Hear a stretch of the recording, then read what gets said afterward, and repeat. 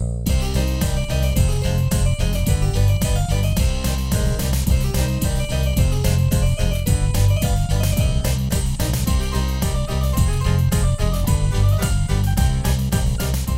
if there's one thing that this podcast exists for, it's for us to condescend to people and just prove how much better we are than the hoi polloi. Oh, of course. I mean, we call it aspiring snobs, but as you've said many a time, we're already there. Yeah. We've pretty much achieved it. And if any of our friends or family are to be believed, yes, we do think we're better than everybody else. And that's not just evidenced in our cinematic taste, but also in the fact that you and I did not commit to a New Year's resolution, and we're already eating and not exercising in the ways in which we want to, and which guarantees happiness. So, see, it's also unfair. Like they're like, "Oh, you should lose weight." Well, everyone got fat over the holidays because you eat all this stupid peppermint bark and all these chocolates. Like I work in an office, and every winter there's always the same thing where it's like our clients are like, "Here, take 9 million truffles." Take 9 million boxes of chocolate. Here you go. Just eat up, fatty. Go pig out. Oink, oink, oink. And what am I supposed to do? Show any kind of self-control? No. That would be completely unfair. That's for the proletariat, not us, however.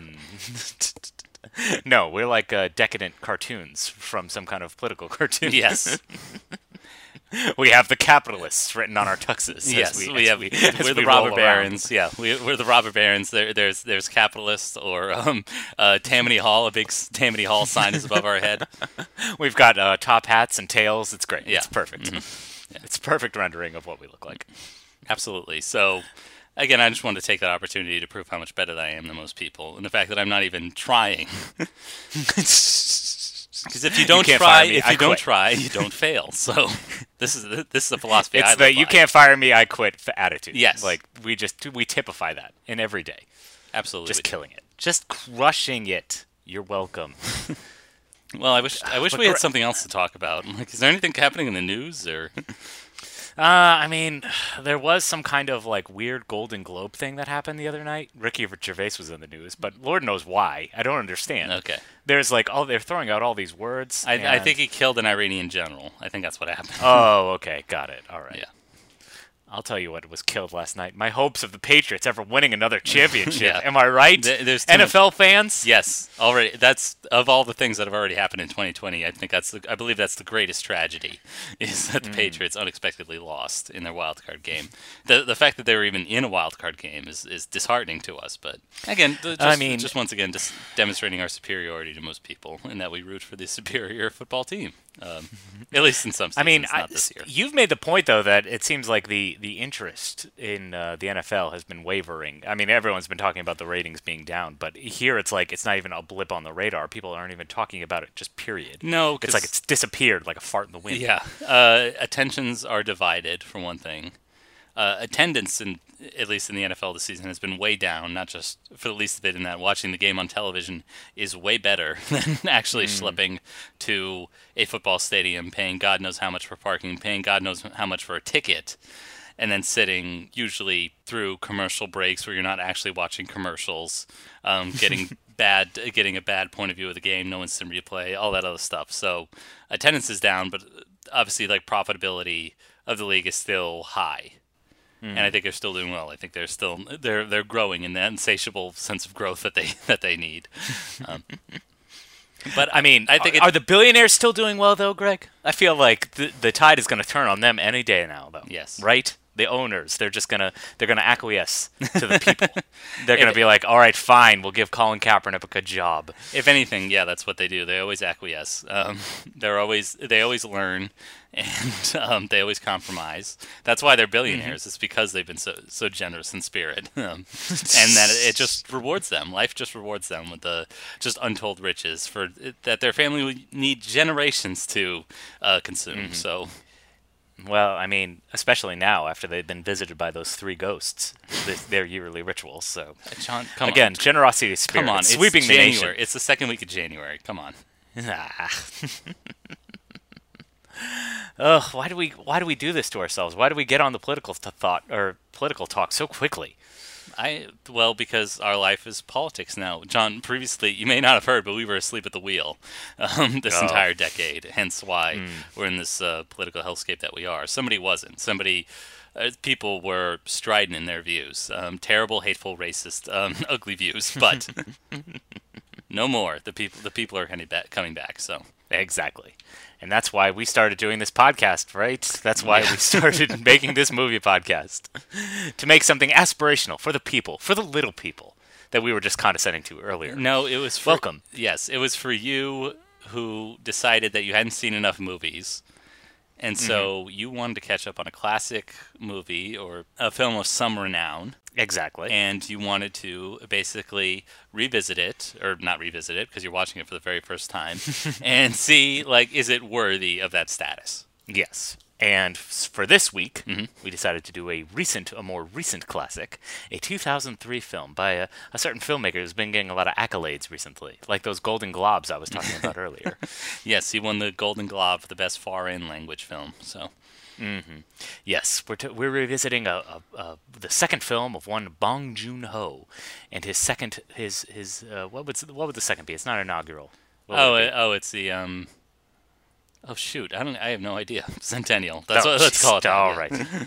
Yeah, it's a Centennial, Greg. It took 100 years, but he did it. Good job. Yeah, it's pretty. We revisited Memories of Murder.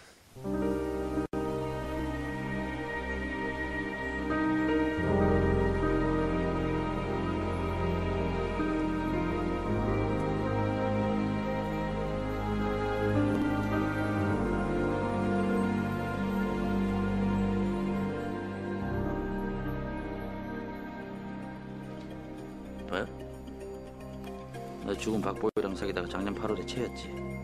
맞아 안 맞아? 맞네요. 맞네요. 쌍놈 새끼 모자 벗어 이 새끼야. 그래가지고 여자들이 좋아하겠냐 임마. 영화 보디히트를 본 후 보디히트? 뭐 액션이야? 응? 액션.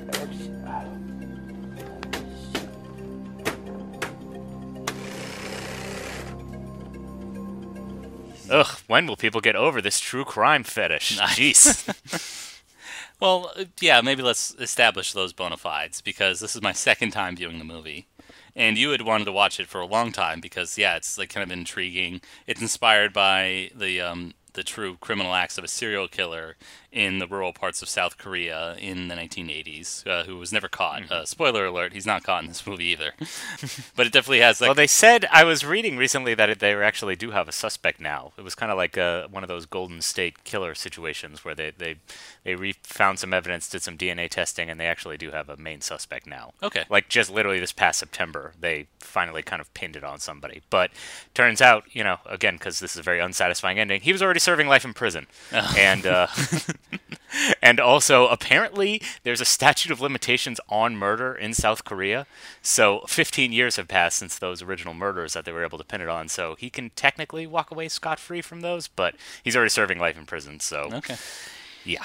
And a different rape and murder. Yes, and assuming it's not an American prison, so I'm assuming it's like a resort. Like there's probably hot baths every night. And I mean, we see some bathhouses in this film, and oh boy, they seem so glamorous. Yes, those Koreans sure know how to live. Yeah, rural Korea, the thumbs up, as well as every other political thing going on in the 1980s that Bong Joon-ho explores, but. That's what kind of captures this film's attention.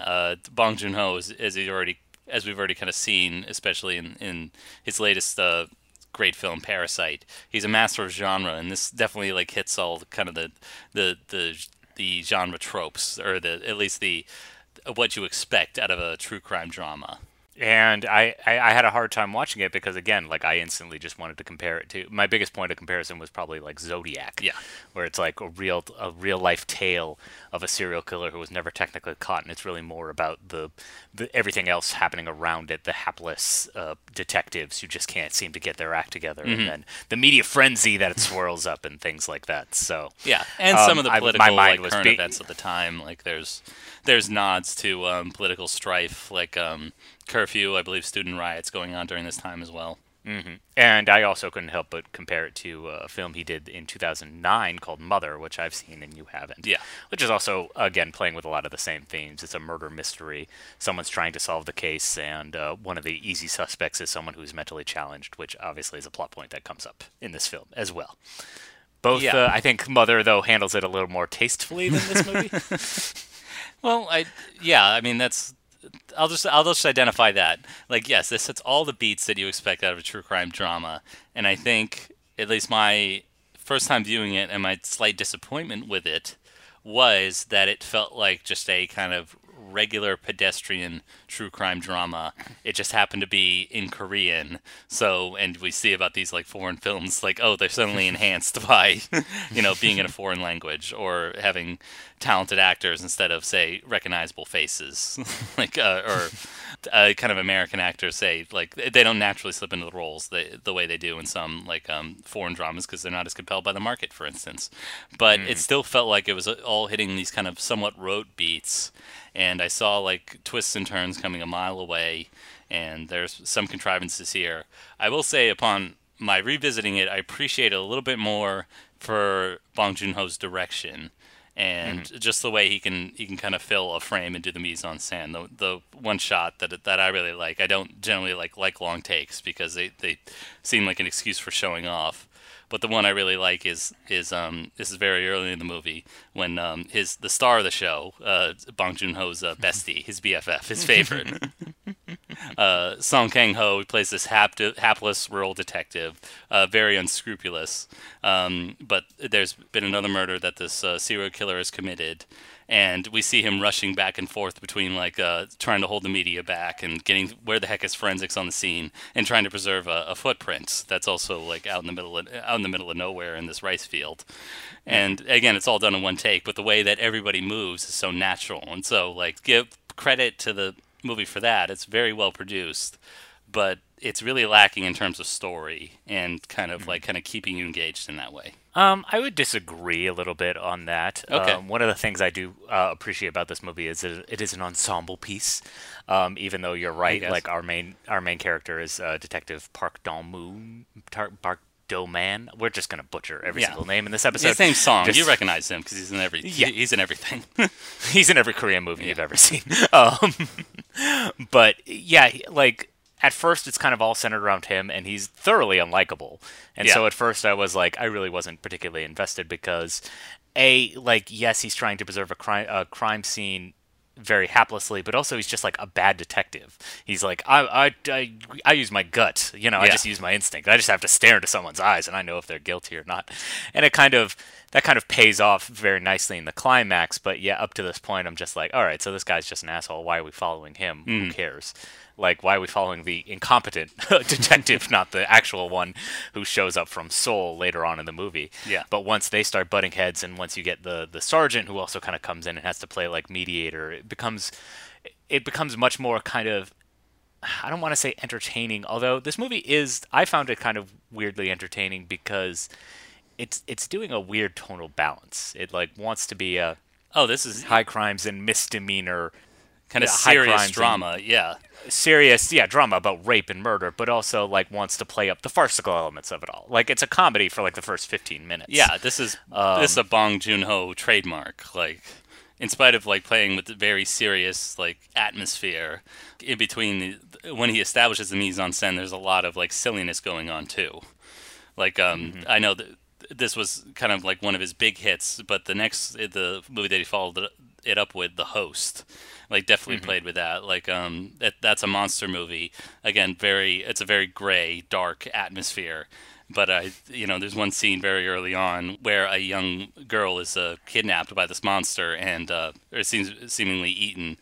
And the whole family, kind of rides around the floor in this refugee camp, kind of overtaken with grief. And it's still very serious, but it's also very funny. So you're right. It kind of straddles this line between, kind of keeping you compelled and entertained, or keeping you compelled with the atmosphere, but also entertained with the comedy and kind of the physical nature of the movie. 아니 누가 전화를 받았어요? 누가? 그래. 신고자 못 찾았냐? 아니 전화를 지금 현장 보존이 안 돼. 감식관이 이 새끼들아. 감식관도 안 하고 이거 완전 개판이야 이거. 야 임마 그거 무슨 얘기를? 그 사진을 그 찍으라고 할 때 찍어야지 그 참. 아이고 야들은 왜 이렇게 또 불렀냐? 나 참. 나보다 내 오는 거 다 와 있던데 뭐 벌써 그죠? 박공이 박 기자 새끼 안 보니? 휴가 갔나? 글쎄 나도 모르겠다. 씹새끼도 안 보니까 속이 시원. 야 이거 인생 완전히 이거 무슨 꼬라지냐 이거 내 정말.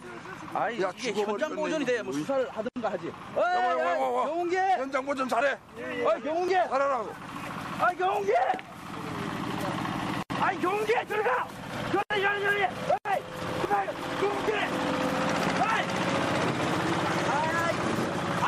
사람이 손짓을 하면 왜 귓구멍이 뭐 씨발 뭐 바꿔 가나 씨발. 에이. 아이 새끼야 너 이거. 아이고 씨.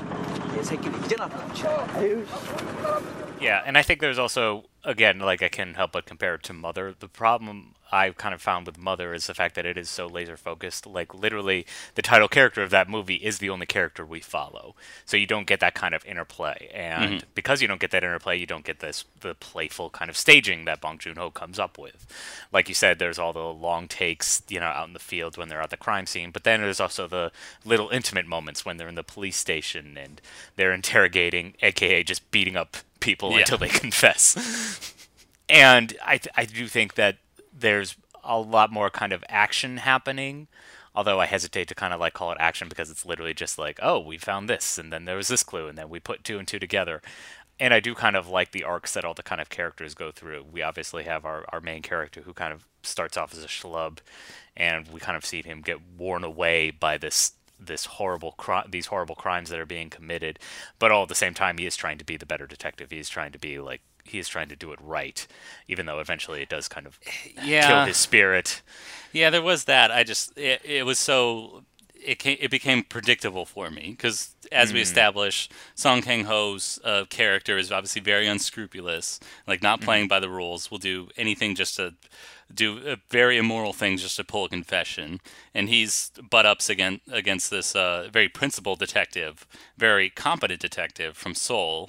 He's played by Kim Sang-kyung, and his arc is obviously like much different. Like as we see later, he befriends one of a young girl who ultimately becomes one of the victims of the serial killer. And then he starts to be a bit amoral in his investigation and is much more convinced instinctually of somebody who does it. And I could kind of see that coming a mile away, and it kind of detracted. It detracted from my enjoyment of the film when I was like, oh, I've kind of seen this movie before. Like, granted, I've never seen it happen in rural South Korea, but like still, like I just seeing it coming, like seeing it as expected as it was, like really kind of took away from my enjoyment of it. I mean, you're absolutely right. There are a few moments that are like way too telegraphed. For instance, probably every scene involving the mentally disabled person that they think is the killer, yes. the main suspect, and he even like confesses at a certain point, or at least like talks about details that only the killer would know. And it's like, I knew instantly, like, I don't know why it took him 15 minutes of the movie's time to be like, wait a minute, maybe he actually witnessed it. Yeah. Maybe he didn't commit it, but he witnessed it. Like, yeah, no shit. And then as soon as he runs off and we see the trains going by, it's like, oh, well, we know where this scene is terminating. Exactly. That whole scene felt like really contrived to me because, I'm a bit of a savvier viewer, but I know, oh, we've got the case right in our hands, but we finally have an eyewitness. Yeah. It's going to turn out great from here on out. All the dominoes are going to fall into place. Yeah. But also like the contrivance of the fight breaking out and the character running away and him staying on the train tracks. I mean, a great directorial job in terms of establishing the train. Like he passes under a bridge and you see the train go by and immediately like, oh, that's going to factor in a second. But the way that he like stays on the tracks and that felt a little contrived to me, and I kind of like, again, you see it coming and you begin to appreciate the film a little less because it's kind of faltering in one aspect. It's excelling in terms of the direction, and you're right, establishing these characters as one character arc is becoming a more scrupulous detective, another one having to be more strident and difficult. Yep, but the story you could kind of see is playing out in predictable ways, and it's kind of letting down the rest of the movie. Yeah, I guess that's true. The other thing, on the other hand, like I do kind of appreciate that little character interplay. Even the other detective, the third detective, the other kind of like he's basically the sidekick. He's Detective Cho Young Koo, who's basically just Jackie Chan's his way through every situation. He's the one who kind of he's the muscle. He's the bad cop. So it's up to Detective Park, who like he eyes people. He's instantly suspicious, and so he plays nice cop, and then he just kind of runs in and like kicks him. And obviously, in a bit of cosmic justice, there's an accident where he gets tinnitus in his, or not tinnitus. What am I saying? It happens right in his ear. Yeah. Yeah, he gets tetanus in his leg and it has to get amputated. Yeah. And, there's we don't get a final shot of him, but the last kind of scene or instance we get of him is we see his boot.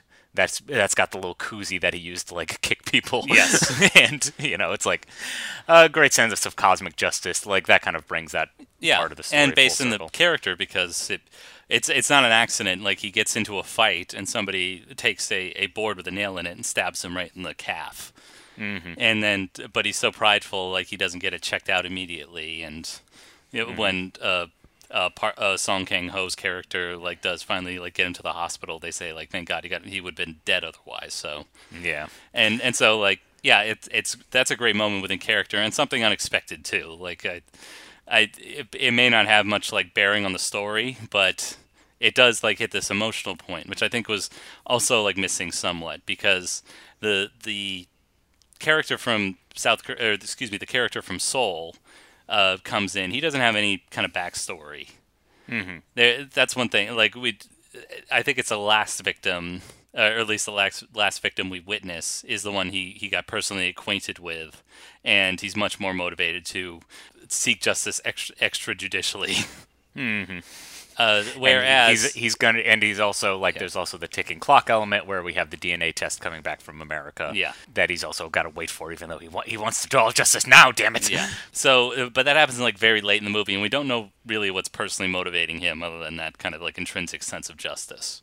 Yeah. At least just the fact that he's like an actual real metropolitan detective. He didn't just learn it by watching it on TV. Yeah. So. Yeah, compare that to Song Kang-ho's character. Like, at least he's got a wife who takes care of like him health wise. I believe he takes insulin. She administers his insulin shots, and you can kind of see there's some things, in spite of how unscrupulous he is, there are some things that kind of build up his sympathy somewhat. That's true, yeah. We do get more, even though I did get kind of confused, because I think it's like the third victim that he admitted that he knew. And so I wasn't sure if that was like his wife, or maybe he was cheating on her with like a mistress, because it's implied that a few of these women are like ladies of the evening. Yeah. Which I kind of want to circle it back to that thing. Like the other reason why this also kind of feels a little bit rote is because true crime is everywhere these days, and this is definitely playing way too close to the true crime template, where sadly we just hear too many stories of sex workers and poor innocent women who get brutalized this way. Yeah. It's like it can feel a little deadening, and that was one of the other kind of major criticisms I had for it. It's like this is a very kind of sexist story, even though they do try to have a character named Officer Kwong. Yeah. Who's this like meek female officer who actually has like a huge break in the case, and at first they don't really like take her seriously. She's just kind of like getting her coffee, but then she kind of points out this huge thing, and I was like, oh, okay, we're taking the story in a interesting direction. Maybe she'll have more agency in the story, and it's just like no, it's just kind of it's just kind of another clue out of an unexpected place. So I wish she had more to do. Yeah, I wish we kind of got to know the victims a little bit better, because as you said, like that's the only plot point in which she factors in. It establishes that she is meek compared to the other like hyper aggressive detectives at this point. Unfortunately, she doesn't come back in the story at all. And also, I didn't like that plot point because, as you said, and I believe the real serial killer did this. He was just stalking, women very vulnerable women who were out at night alone.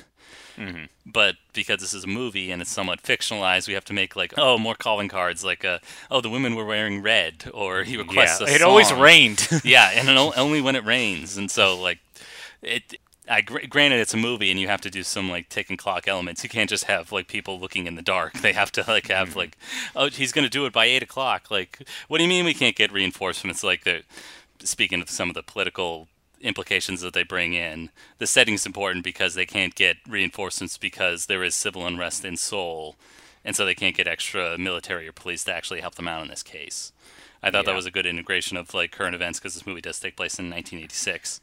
But the problem is it like embellishes a little bit too much, and it kind of takes you out of the reality of the story when it is such a kind of obvious, like, oh, the killer has calling cards and a modus operandi. He literally has he literally does the same thing where he takes their panties and puts it on their head and he chokes them with a stone. It's a bit much. Yeah. It's a bit much. Yeah.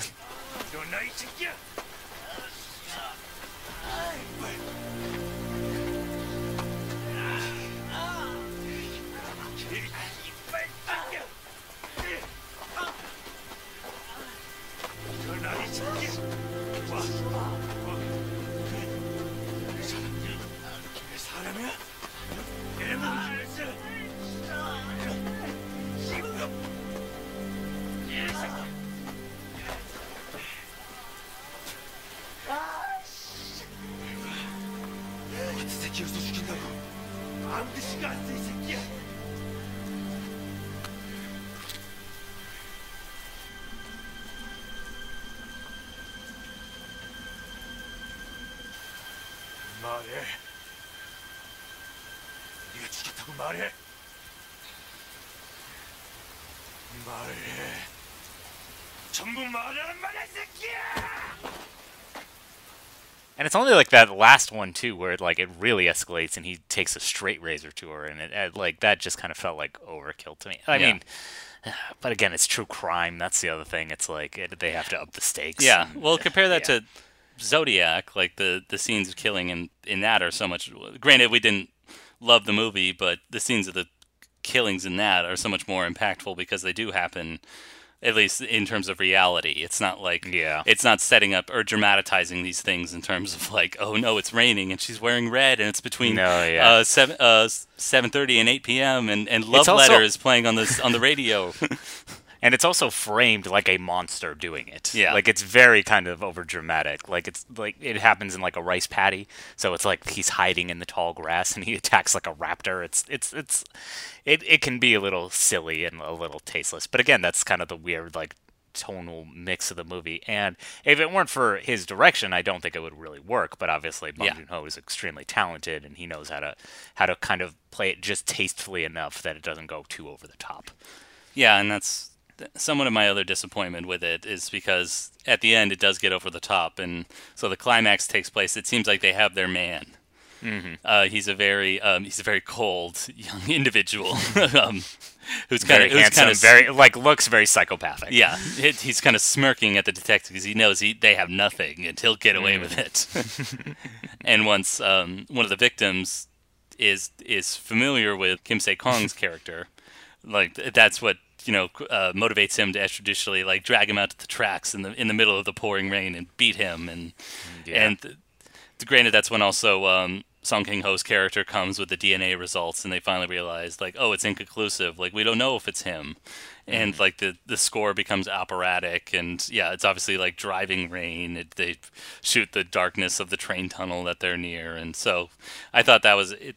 At that point, it became like a bit too ridiculous. Like Bong Joon-ho was really straddling like a tremendous line in terms of like integrating the silliness of this, or at least the ineptitude of this lead detective character, and the gravity of the murders. But at this moment, it's like we've kind of dispensed with reality, and now we're like off in movie land with a histrionic score and dramatic acting and slow motion and all that. So it still worked for me. I still mostly appreciate it. I mean, obviously there's a few caveats that I mentioned, but I mean this is a pretty spectacular piece of filmmaking, and I can't deny that. You're right, it did leave me a little bit cold because at the end of the day it is just a kind of bog standard true crime. Again, just like Zodiac, it's like I can't deny the technical feats of that movie, but at the end of the day it's intentionally unsatisfying, but you can appreciate it for the craft on display, and I appreciate this movie for the craft. Yeah. So. I love the craft, and in spite of my reservations with the story, I still want to say this is a very good movie. The direction by Bong Joon-ho is incredible. I do also want to commend Song Kang-ho because again, he's a tremendous actor, and I love particularly the scene at the end. It's after that climax. We never do find out who the killer is, but we follow up many years later to the present day when he's now like a very competent, clean-cut salesman and father. Yeah. Like he's... And I mean, that's the other kind of, I guess that's the other weird aspect of this movie is, yeah, we always hear about detectives. It's like, why don't you retire? Oh, get some sleep, honey. This job has just taken too hard a toll on you. And like, this is actually one of those rare instances where it's like, yeah, the detective got out and he's like, yeah, I got a new job and I'm happy now. Yeah, he's happy. He's a good attentive father. Like, you know, yep. It's not exactly scolding. It's like badgering. Like I could see you were playing video games all night. You know, make sure you do your studies. Exactly. So that's great. And yeah, he's like a chameleon. You can't believe it's the same person, but that just shows what a tremendous actor he is. And of course, we do get the final scene with the little girl who's like, "You're the second person who's come by here today. Yeah.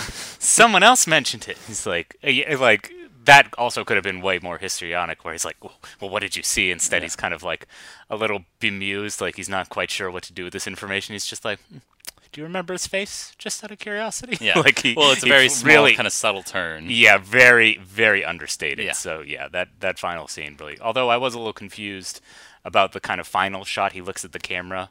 I did read in the trivia the reason why Bong Joon-ho did that is because, again, at the time, the killer wasn't caught. And he was kind of hoping that the killer would want to see this story, and he's kind of confronting the killer at that point. So, okay. Yeah, so that's why why he looks into the lens. The detective was the killer. Of course! Yeah.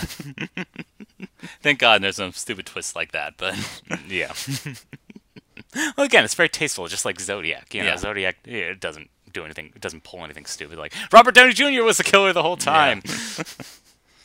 That's why I'm not Paul Avery, because Paul Avery's going to the chair.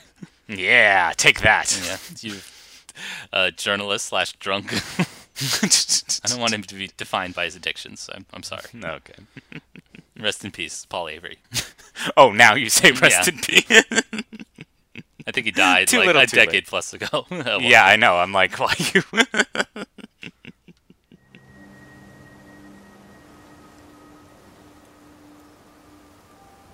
그 아저씨 얼굴 봤어?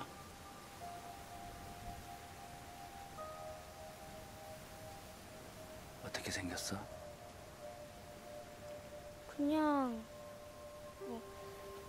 뻔한 얼굴인데.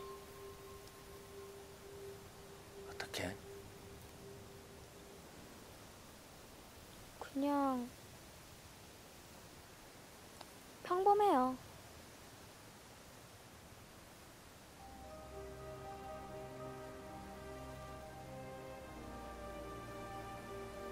But yeah, I think we can recommend it. Maybe not a wholehearted recommendation, but yeah, it's a pretty good movie. This Bong Joon-ho guy seems like he knows what he's doing. Yep. I'd like to see what else he comes out with. And with that, we turn the page on Memories of Murder and say, Bong Joon-ho, what have you done for us lately? I mean, come on, Parasite has already won the awards. Let's move on. Let's try something else. Exactly. What's new? You can tell he's not, like, I was looking at his IMDb. You can tell he's not in the Hollywood system because he doesn't have, like, 4 things in pre-production. What's going on, dude? Where's your output? I think he's like Christopher Nolan. Like, he takes he's probably working all the time, but there's like a year-long marinating period. And then there's a big announcement, like his next movie's coming out like 2 years from now. And then it comes, and then everybody loves it. I had to do 6 months of research on time travel. I read History of Time. Oh, I'm sorry, I forgot to do my proper Christopher Nolan impression. I read a brief history of time. It was fascinating. My conclusion: the most powerful force in the universe is love. And you could feel that too from him. Nolan bought away. Tenet opening July 2020. All right, Sean. I feel as if you hate Christopher Nolan because you aren't Christopher Nolan, something like that. I feel some jealousy in your face, just like a non-Patriots fans out there. You know what? I mean, well, that just hurts too hard, okay? Because I just think people are, like, that was the hardest part about going to social media the next day and just seeing everyone be overly mean and overly smug, and it felt like a personal attack, honestly. It was. It was personal against us. Mm-hmm. Yeah. I mean, look, Could I be considered kind of a fair weather fan? Did I not? Did I really care before Tom Brady became the starting quarterback? Maybe not. Yeah. I could name Drew Bledsoe. I know what he looks like, but Well, that's the test. You're a true Patriots fan if you could name one player pre-2001 who's not Drew Bledsoe. oh, Yeah. well, okay, all right, fine, you win. I'm not a true fan. Well, you're not even a sports fan. I won't give it to you. I'll prove my bona fides and say, like, who can forget the great following Curtis Martin's departure to the Jets? They signed Robert Edwards, who was a tremendous running back until he had a career-ending knee injury at the Pro Bowl's beach volleyball game. No. Yeah, Wow. he literally, like, tore up his knee at a beach volleyball game, like, ending his career. There was was a very brief moment sad. I was embarrassed for not knowing a basic Patriots fact. Now I know it could be way more embarrassing. I Exactly, could've yeah. rattled all that off the top of my head, so good job. John, that's true. I just showed my ass a little bit, and the fact that I can't remember my PIN number sometimes, but I do have that rolling around in my acorn. John, let's show our ass a little bit more by Yes. wholeheartedly recommending something or trying to defend something. It's our signature segment, Spotlight. Spotlight. Spotlight. Spotlight. Spotlight. It's time, Robbie. It's time. Where at the end of every episode, we give a hearty recommendation for something maybe you can catch this week. Yeah. Thank you for explaining it better than I did. It's fine. This week, I was going to do something else, like kind of true crime adjacent, but I said, let's do something a little more positive this week. And Okay. so I'm going to recommend a Disney Plus original. Oh gosh, I lost enthusiasm already. A Disney Plus original what? Because Movie. I'm okay. It's a movie. Okay, I was scared it Yes. was High School Musical, the series, or something. I don't know. They The overdid it with musical, the subtitles. the series, the streaming exclusive, the Disney Plus. Yeah. Or, no. Why do they call it High School Musical the musical? That's a good question because Other than to annoy me and be obnoxious. see, that's the thing. They play it so straight. I don't know if they're trying to be ironic. Okay. And the original was a musical, hence why they called it High School Musical. I guess they were putting on a musical play, but I think they still had musical numbers, like non-diegetic musical numbers. I don't know. Yeah. It's not important. It's not Whatever. important. Yeah. Let's move past it. John, recommend whatever you have to recommend on Disney Plus. Okay, I was going to recommend Togo on Disney Plus. This is Yes. the Disney original movie starring a real dog, not the phony dog like they're going to do in Call of the Wild coming to theaters soon. These are this real is- dogs?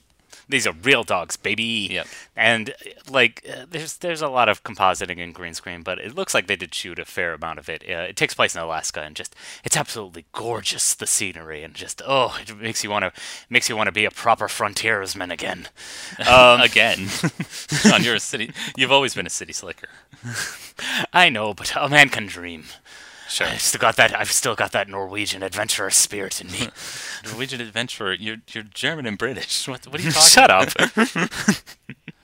You're like American by like 6 generations at this point.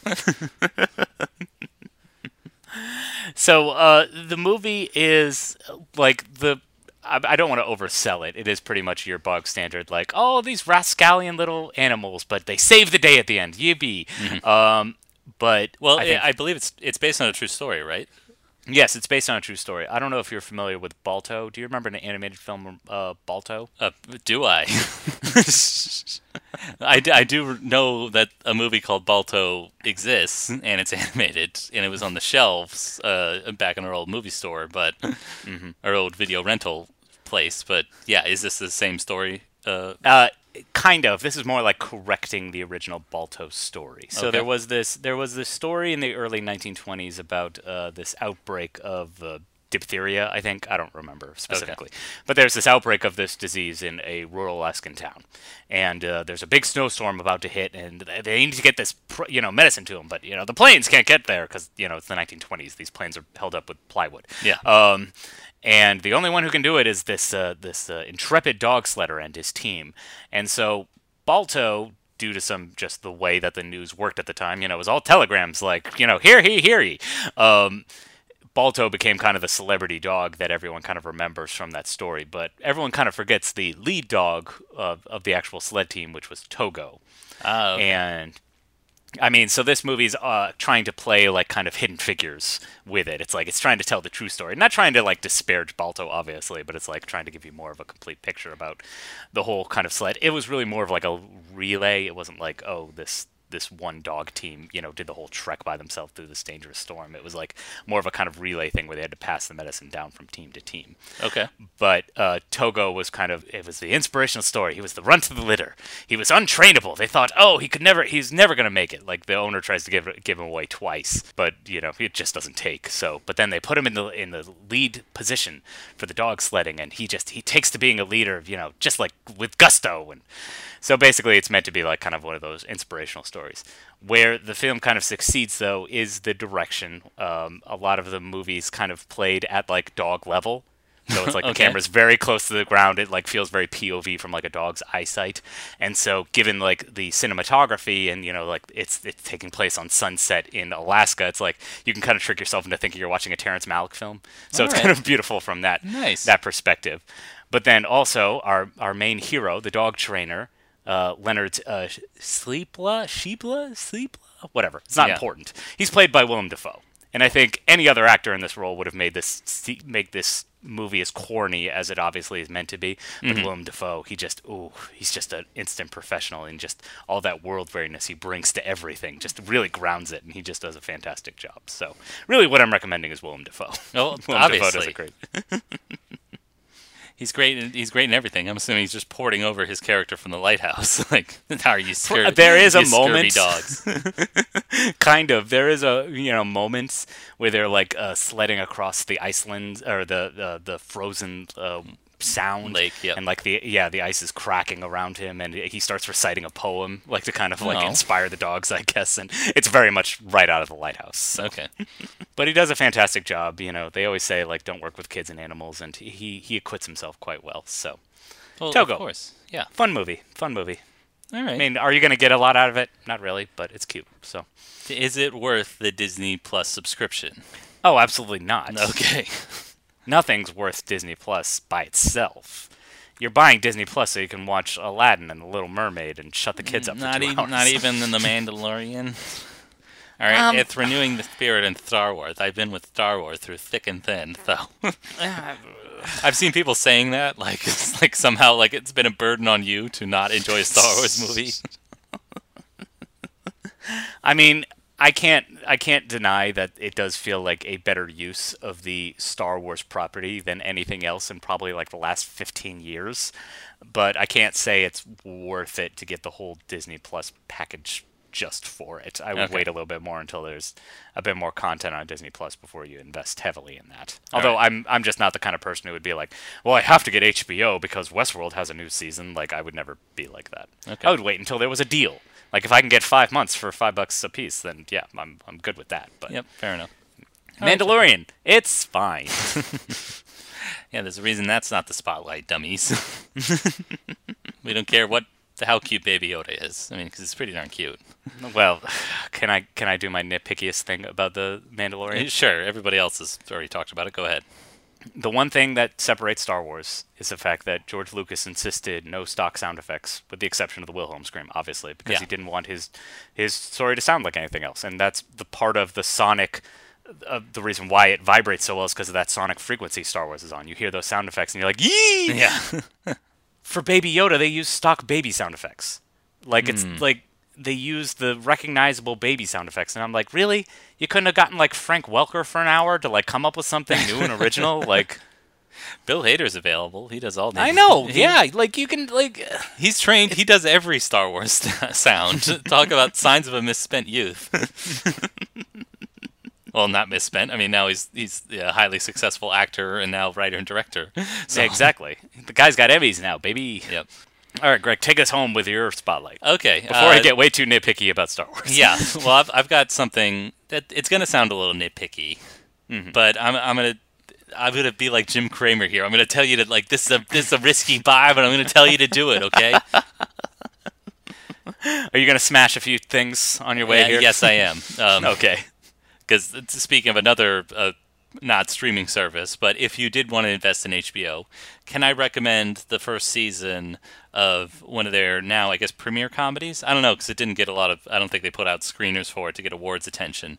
But I want to talk about The Righteous Gemstones. I mean, I'm familiar with this. I mean, Danny McBride is kind of a hard sell. I mean, well, it's not our kind of humor. Oh, okay. Yeah, which that's what you mean by like kind of a hard sell. Because this is the third show that he's created for HBO with his cohorts Jody Hill and David Gordon Green. Yep. And he's basically, yes, again, he's playing the same kind of unrepentant, hyper-aggressive character that he's playing in those other two shows. But at least with the scenario this time is that he's a highly successful prosperity gospel preacher. Part of the Gemstone clan. And I thought, oh, that'd be great. It'd be like an awesome religious satire. And it's not really that. Instead, it's a little bit more like Barry. It's like combining comedy with thriller elements. Because his character, the whole plot line is kind of this blackmail scheme. Okay. Is someone trying to blackmail him, or is yes, somebody's trying to blackmail else? him because, as I said, he's an unrepentant. In spite of being appearing as a stalwart Christian, he's also a bit of a party boy. And somebody Wait tries a to- minute! yeah. You're telling me that they're centering a story around prosperity gospel pastors who might be a little hypocritical. Well, I don't know, Greg. This strains credulity. Well, that's the thing. It could go in way more on that, and it doesn't. Okay. Like yeah, there's a few close-ups of them like passing the plate, but there could be way more opportunities for them to show how kind of empty this prosperity gospel is and what charlatans these folks are. My favorite line. But we get enough of that in real life, am I right, folks? Exactly. Womp, Yeah. womp, womp, womp. My favorite joke was because he is such a hypocrite, he's estranged from his son who wants to go have a career as a stunt person in Hollywood. And he comes back, and Danny McBride's character is a little annoyed. And he says, like, so my son came home. What am I supposed to do? Throw a party for him? So that joke's a bit of a thinker, but that's why it was my favorite. A lot more jokes could be centered around the hypocrisy, but they really aren't. I think the show likes its characters. Okay. And it does, I think, when they're with other characters. I do like the funniest moments come when Danny McBride's character is with his posse, his entourage of four other kind of like middle-aged saved souls. They're much more meek than he is, so they're much easier to kind of like bend to his will. My other favorite aspects are he has two siblings, Edie Patterson, who is fantastic. She really steals the show. You may remember her. She played Fran in Knives Out. She's got like the tiniest role. Like, yeah, she's kind but of it's like very kind of over the top. She's the one who's like crying at the party, right? Yeah. She's the one who discovers the actual body. So yeah. And she kind of like makes the most out of a tiny role in Knives Out, but she is outstanding in this show. And my favorite scenes include her because she's very aggressive. She grew up with brothers, so she like does purple nurples and really swears with impunity. And it's best when she's with her fiance BJ, played by, I can't remember the actor's name, but he's a bit of a beta male, and so those interactions are hilarious. Okay. Another great line is when they're talking about when the son returns home and they're talking about stunt performers. He mentions that sometimes they fill in for women, and they have to put on wigs, and BJ insists to try to look good for his fiance. Says, I look forward to a day when women can represent pretending to be women who do dangerous stunts. So that's another great line. But my favorite supporting character is the best friend of Adam Devine's character is Keith. Keith is a reformed Satanist. Oh. Who's he played by? He's played by Tony Cavallaro. And he's very deadpan. He's also very meek and somewhat bemused and very careful around everything because he is a reformed Satanist and is always constantly walking on eggshells.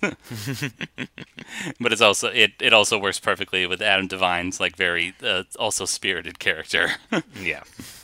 I mean, that's the thing that kind of turned me away is that you've got Adam Devine and Danny McBride and even that actress you mentioned. It's it all felt it felt very all over the top. And I'm a little surprised that you're not mentioning the one I thought that would buoy this whole thing, which is the inimitable John Goodman, who I know plays the patriarch of the family. Yeah, that's why The first season is good, but I'm sensing greatness, and so I wanted a little bit more out of John Goodman, because he plays the most soulful character. At the start of the show, his wife has just passed away. Mm-hmm. So he's the one who feels a bit directionless and doesn't know like which way the ministry's going. And that's the thing, like these people are basically charlatans. They're preaching the prosperity gospel, but like he never really confronts that. Instead, you're supposed to like earnestly root for him and see like which way he's supposed to go, like without his wife in the picture. And it's also great in the other character. Gosh, I didn't even mention Walton Goggins playing Uncle Baby Billy, his brother-in-law, who's also a charlatan and wants to ingratiate himself into the Gemstone family because he's fallen on hard times. So we have these like great setups, but it is kind of let down by this blackmail scheme that just enters kind of like thriller territory and isn't really about the satire of that you could plumb from these great depths of prosperity gospel charlatans. So that's why the first season is good, but I'm sensing greatness in the show, and I think it was renewed for a second season. So I'm hoping for even like greater things to come. Well, I mean, also I think that's kind of the plan with all those shows you mentioned, like Eastbound and Down and Vice Principals. They always like have 2 seasons worth of material, and then they're just like, all right, we're done, goodbye. Which is, I think, how HBO would prefer it. I think they prefer their limited run stuff because they don't want to obviously pay actors too much. No. So. No. Well, I think in press, Danny McBride says he's got a lot more.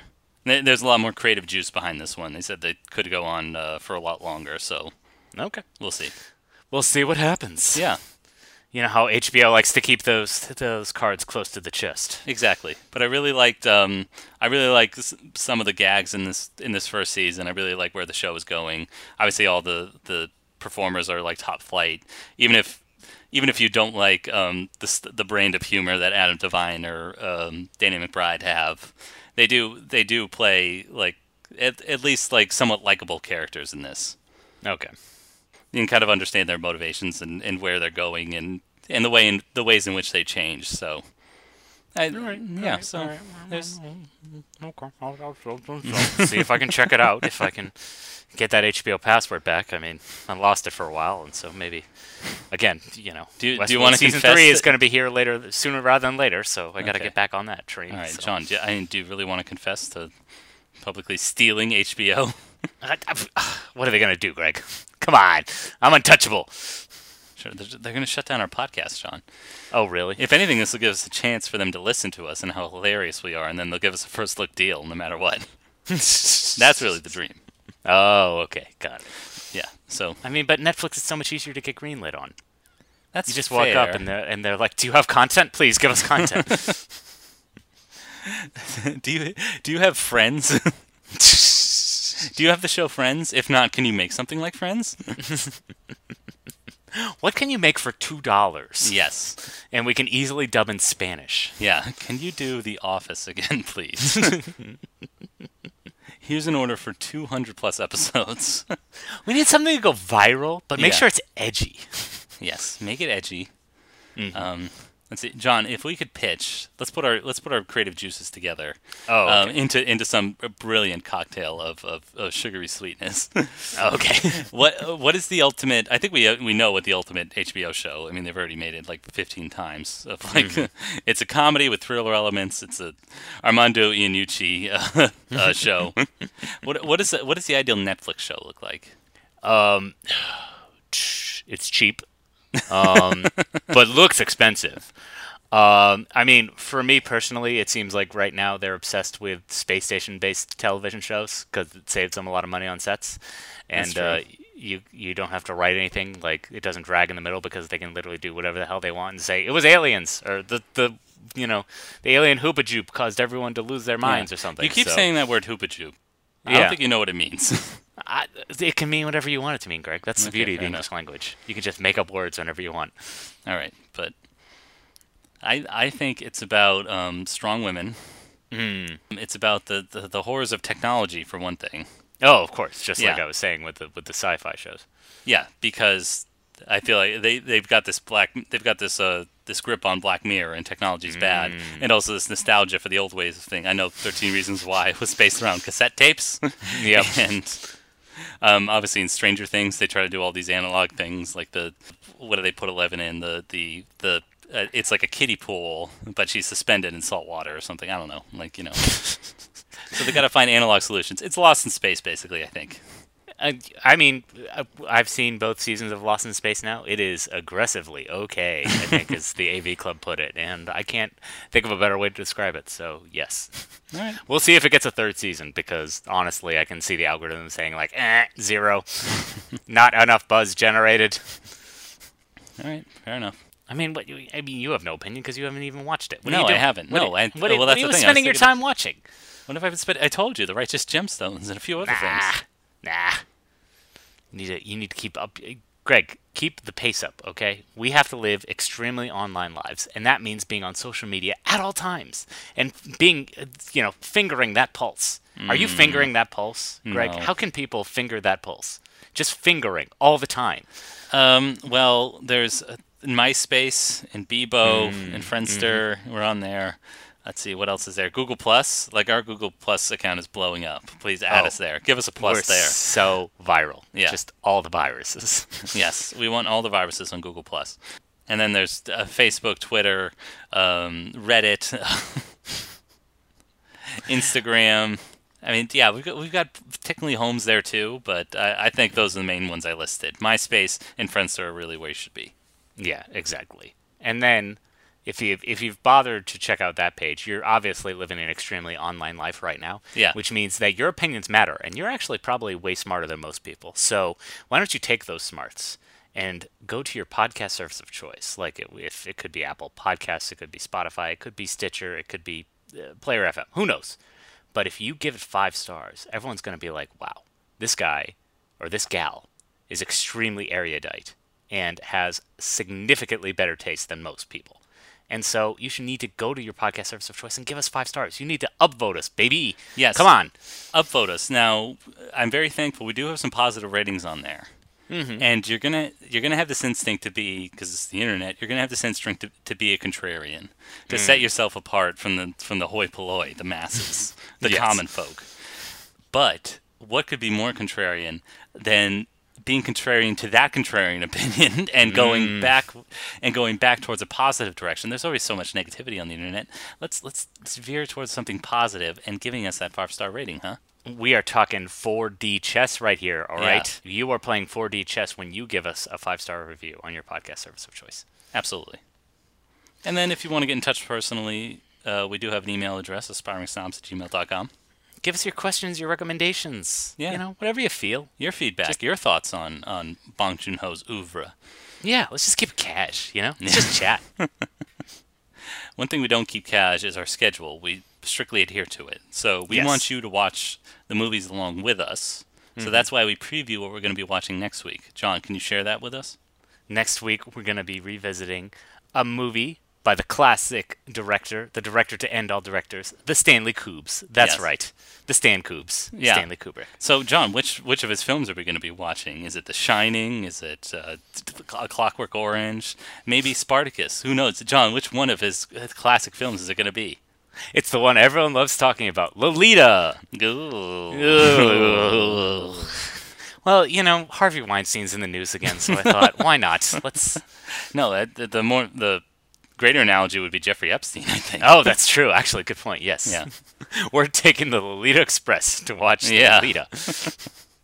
So I guess you have that to look forward to? ? Don't worry, I'm going to bust this Epstein case wide open. Okay. Would it shock you to know there's some suspicious circumstances surrounding his death? But it's all fine, folks. It's all fine. I mean, how much of it is just memes? I feel like it's all memes. That's how you spread ideas, John. You can't kill idea. A bullet may kill the man, but it won't kill an idea or a meme. That's true. I mean, I'm just picturing the butterfly thing from anime going like, is this an idea that's unkillable? Yeah. And the butterfly's labeled meme? Is that... I never got that one. No, the butterfly's Doge. It's Doge. Okay. And it says so memeable. Okay. I think. Yeah. I'm winning. I'm so good at this. Much winning. Yeah. Blah, blah, yes. blah. Yes. Mm-hmm. # much winning. We're good at this meming thing, obviously. Yeah. So. Obviously. Yeah. But until then, thank you everybody for listening.